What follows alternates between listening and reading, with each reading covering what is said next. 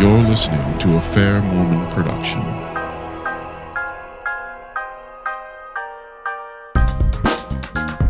Welcome to Fair Mormon's Front Page News Review, where we provide context and analysis of the past week's media coverage of Mormons and the LDS Church. I'm your host, Nick Galetti, and with me via the internet is manager of the Fair Mormon Front Page News Service, Cassandra Hedelius. We hope this will be an edifying and entertaining experience. What we present is not to be understood as being the official position of Fair Mormon or the Church of Jesus Christ of Latter-day Saints. We speak for ourselves and sometimes not even then. And I have to tell you, Cassandra, there is something funny about that tagline. That whole idea of we speak for ourselves and sometimes not even then. Got a little flack the other day. Comments. Got a couple comments of people attributing certain things to us as being the official position of the church. So I'm really glad that we say that at the beginning. Excellent. Yes. With that being said, though, we have actually had something very official come out this week that really kind of dominated all the news, even trended on Facebook about Mormons in the LDS Church. Why don't you go ahead and get us into this big, giant, confusing mess? Did you just say Mormons in the LDS Church? Did you mean to say something else? I don't know. My brain's not working. Okay. I went to the dentist yesterday, and I think they numbed me a little too far up. So it's very possible that I said something wrong. Right. This event is going to dominate, I think, a lot of what we talk about for months, possibly even years to come. Really? You give it that much weight? That's a lot of weight. I do. And I think by the end of our discussion, you will see why I think that way and probably agree with me. All right, bring it on. So what happened yesterday, Tuesday, January 27th, the church announced that it was going to hold a press conference, and press conferences like that don't happen very often. A lot of the news coverage mentioned that this is a rare press conference. So we had Elders Holland and Oakes and Christofferson, and then Sister Marriott from the Young Women General Presidency. And they read a prepared statement in tandem about how, as an effort to reach out and also to hopefully receive respect in return, they are going to support, even advocate that a law be passed that protects LGBT individuals against discrimination in employment and housing. And LGBT being, of course, lesbian, gay, bisexual, transgender individuals, for those that haven't heard that term. I think in some formulations there are additional letters in that acronym, but we'll stick with that exactly, for now. Yeah. And what the church is hoping for in return is support for legislation that protects religious exercise, issues of religious liberty. And there is an awful lot of detail and analysis to be done on that, and immediately all of the news and the internet basically exploded with it. But I think the main points are that what the church is looking for is additional protection beyond what the Constitution and Supreme Court decisions already provide. At the moment, you do have a pretty good argument that you should be protected if, say, if you're a baker or a painter or someone who is engaged in commerce but in a way that uses your talents and your kind of building up your brand and your expression of your unique abilities, that if you have a religious objection to certain events, that you shouldn't be forced to cater to or provide for those events. And so right now, you've got a pretty good argument under case law. However, to protect your rights under case law often requires filing or defending against a lawsuit. That is really messy and expensive and uncertain. So what the church would like to see happen is that legislation be passed by the various states. They didn't really mention anything about federal legislation, but that would probably be fine too. That would just spell out, without the need for a court case or a lawsuit, that if you are trying to do X, Y, or Z, then you can't be forced to do it for an event that you would rather not, based on your religious convictions. That is what the church would like to have happen. And kind of the impetus for the timing here, I think, is that gay marriage is now basically a done deal. It's being discussed in the Supreme Court, isn't it? Aren't they going to be hearing cases about that? That is true. The Supreme Court has taken it up. Based on their recent decisions, I'm just going, well, no, maybe I shouldn't go there, Nick. I don't know. Should I give my opinion of what it is? Well, you do speak for yourself, and sometimes not even then. So That's you can true. say whatever you I'm want. sorry. All right. So the impetus for the timing in this is that gay marriage is quite possibly a done deal at this point. The Supreme Court is going to be hearing it within the next year or two. It takes a while for all of that to happen.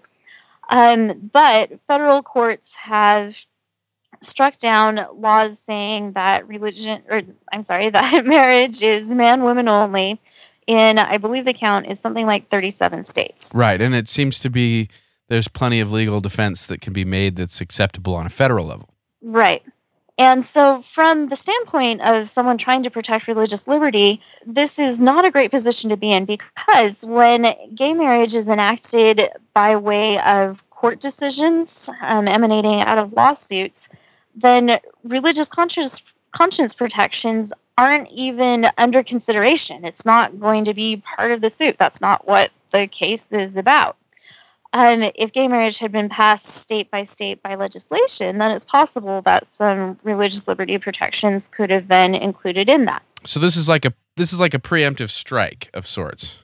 Well, no, almost a postemptive strike.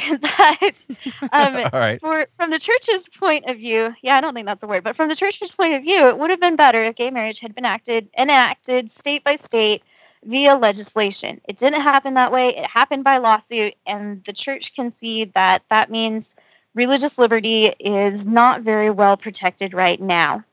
And so, therefore, calling for legislation to be passed that spells out very neatly, without the need to resort to the courts and a lawsuit and a messy, expensive process, this is what protection a person who is religious has when they are engaging out in the marketplace.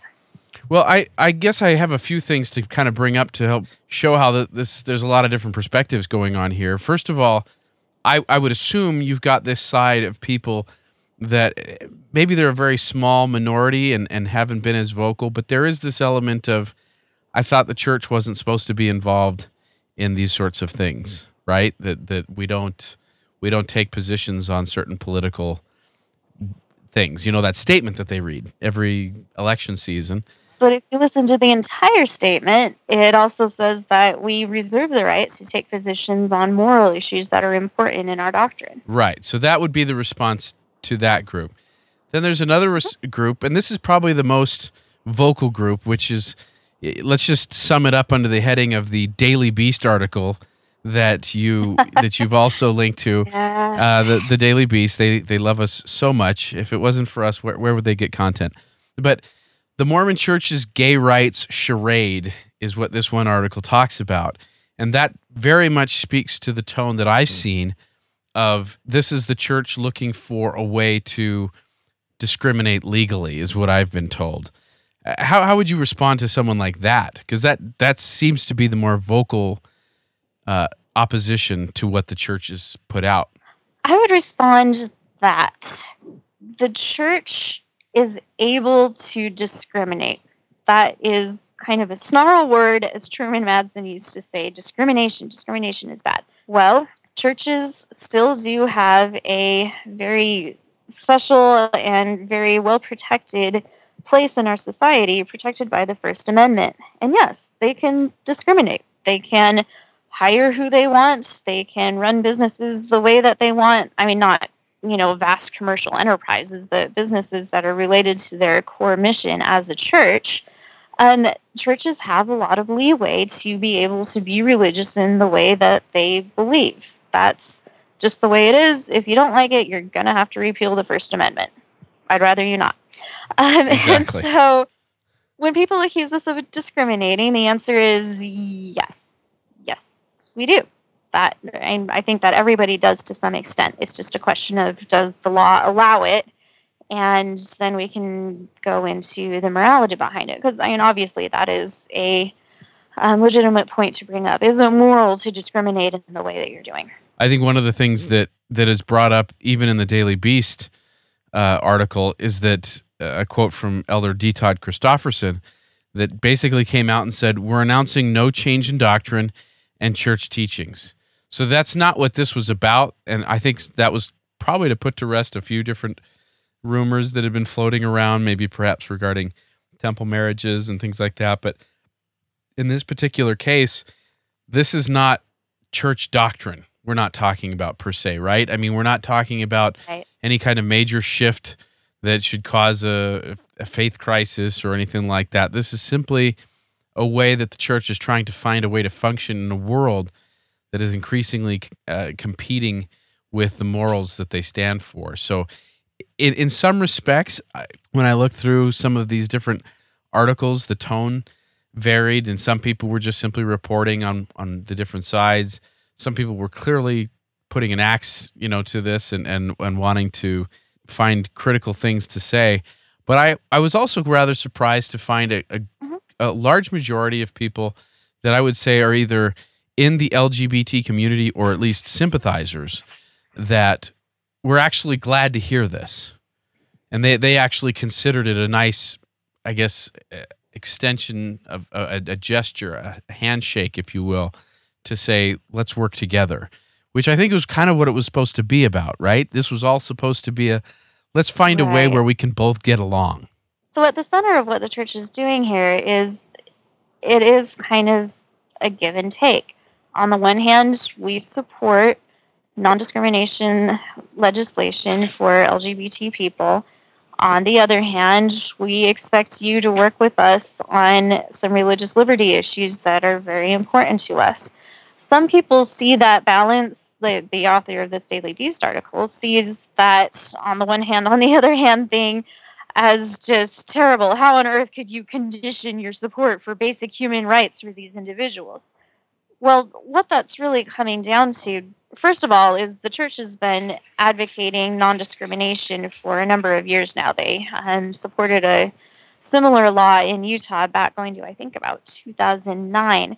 What she's really mad about is that they didn't change their doctrine. They didn't come out and say that we support gay marriage or other things that she thinks is, just unarguable. That is the moral thing to do. Well, the church disagrees. The church has the right to disagree. We have our religious beliefs, and we'd really love it if you would respect that. And so, as an extension and an amplification of our support for these laws that would end discrimination in housing and employment, we would ask that you support us in religious liberty. So people who don't see that as such a terrible thing, they see it. Some people see it as great that the church is taking a stand, is doing something helpful for individuals who are marginalized and do sometimes have a very hard time.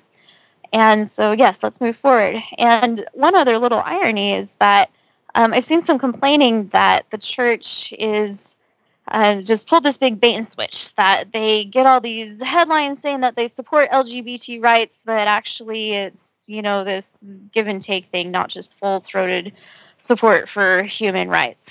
And yet at the same time, the church put out another press release item saying, hey, newspapers, all of your headlines that say the church now supports LGBT rights, that's only half the story. Remember that your headline should also reference the religious liberty argument. So anyone who's saying that, the church is just pulling a fast one here, just trying to get favorable headlines, well, no, that's not what the church was going for, and they said so. Well, and that certainly didn't happen either. Well, yeah, there were a lot of headlines, too, that were negative. Sure.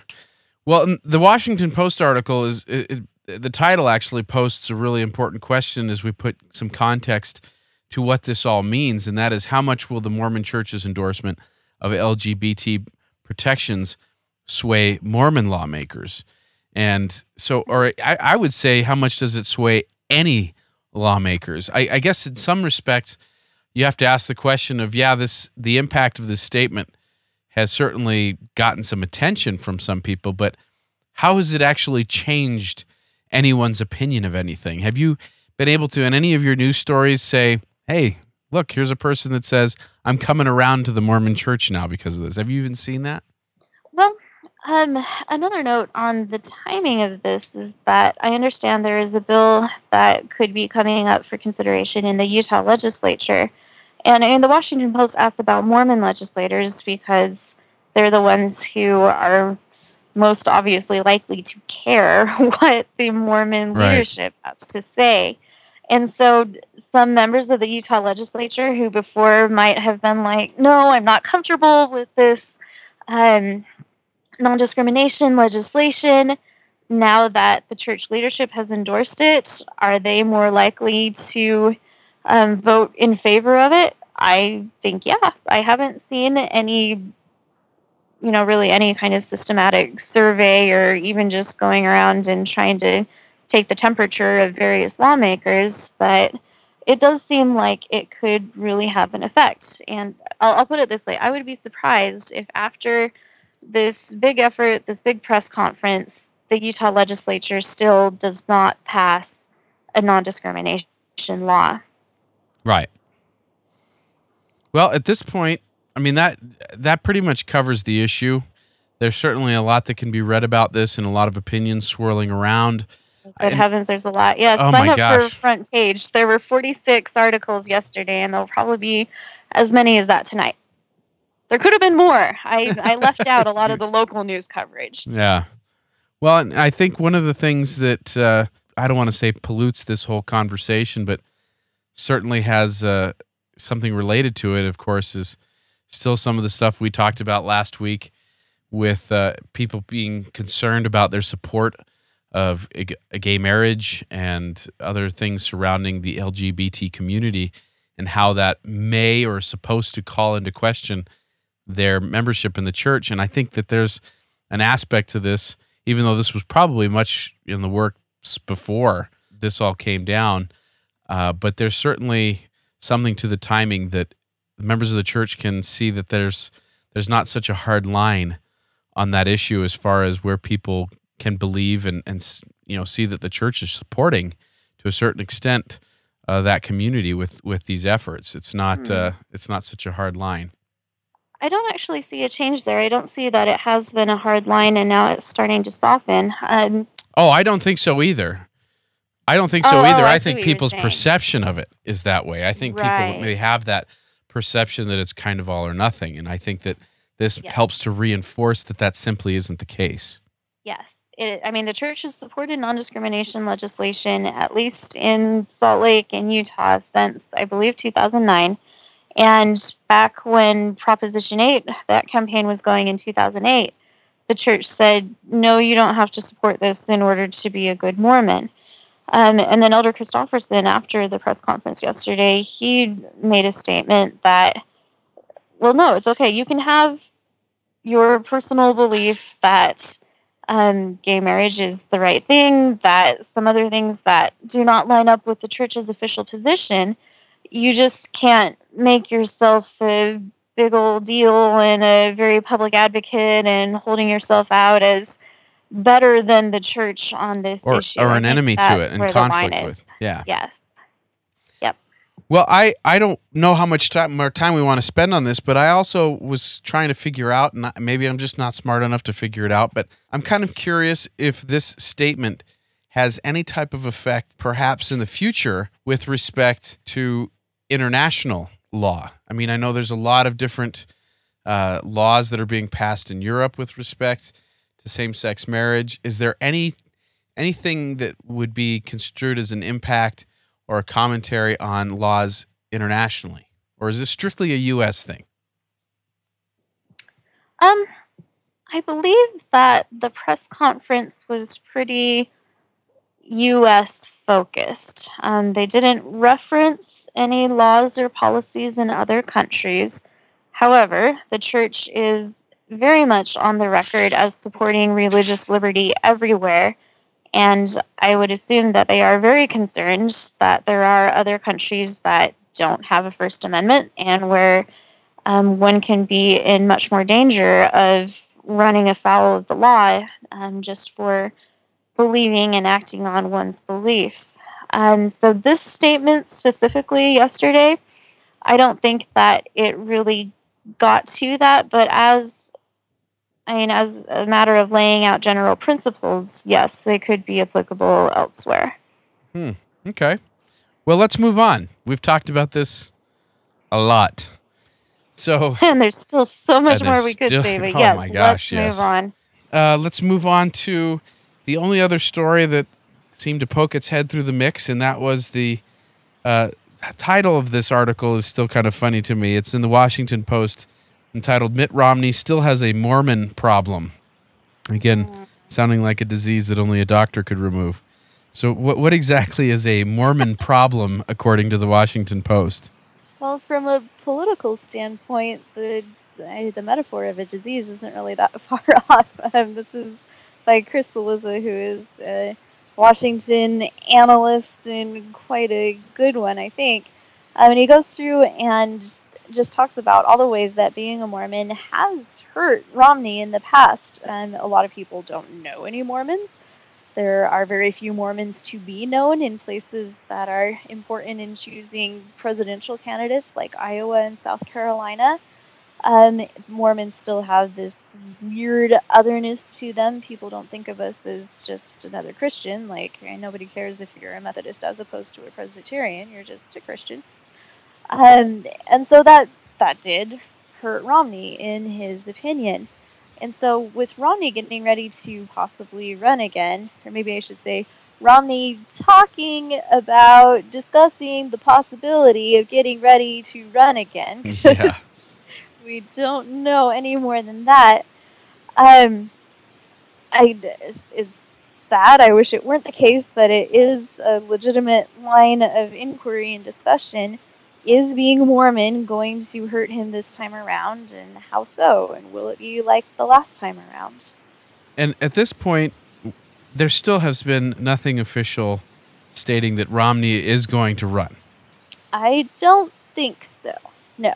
But it's looking more and more likely. Right, and that's the theme of some other articles. I don't know if we're going to link those specifically, but just a lot of the coverage has been that Romney feels a religious compulsion to run, is the way that some have put it, that he feels like he needs to do something for this country, which is a wonderful, admirable sentiment. I don't think that anyone could have a problem with that per se, but it has given an opening for people to speculate in a sensational fashion about these old chestnuts about the white horse prophecy and Mormons taking over the government, and that's the tradition that Romney's coming out of, and it's basically nonsense. It's very entertaining nonsense, and I'm sure it's generating a lot of web traffic for those who publish it. Well, that is the basis of the news business at this point, so can't fault them for that too much, right? I suppose not. The game is what it is. Yeah.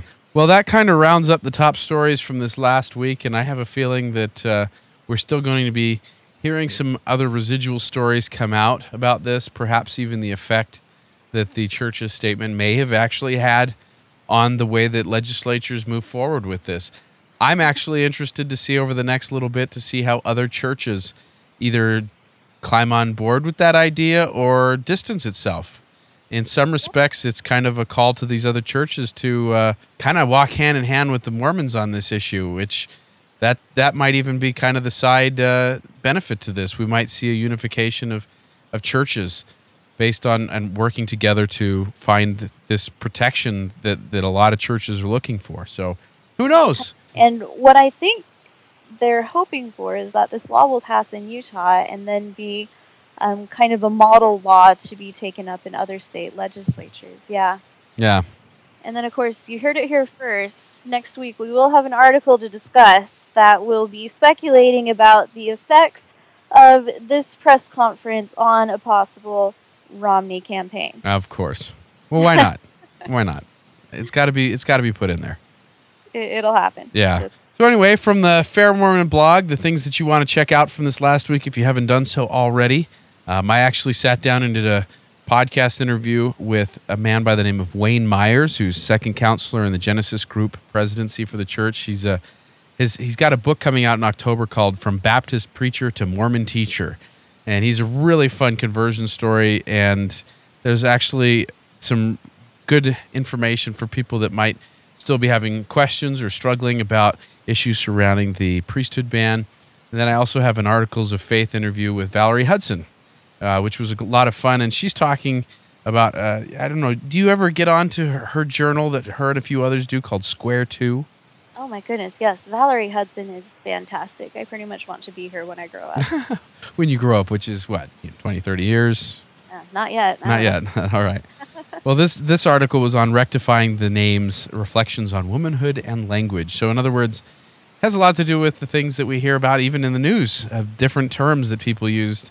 I mean, we've talked about discrimination as being kind of a loaded term. We actually delve into a couple other terms like equality and fairness and things like that, and how these terms play a role in the discourse that we have in social issues and things like that. So, and then one big thing, and I don't know if this is necessarily something that we needed to include as an article in this week's news or not, but there was an article that came out that talked about the correlations, if you will, or the stats on Mormon youth and suicide, specifically youth that call themselves or identify as being gay.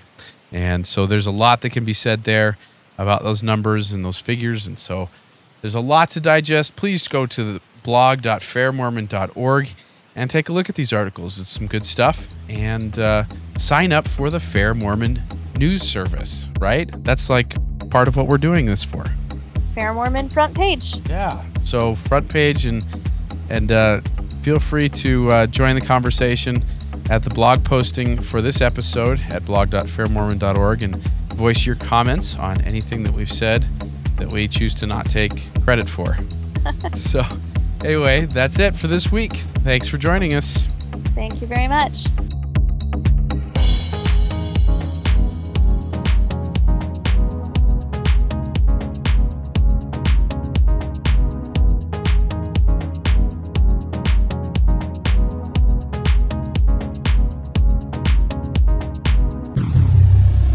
This has been a Fair Mormon production.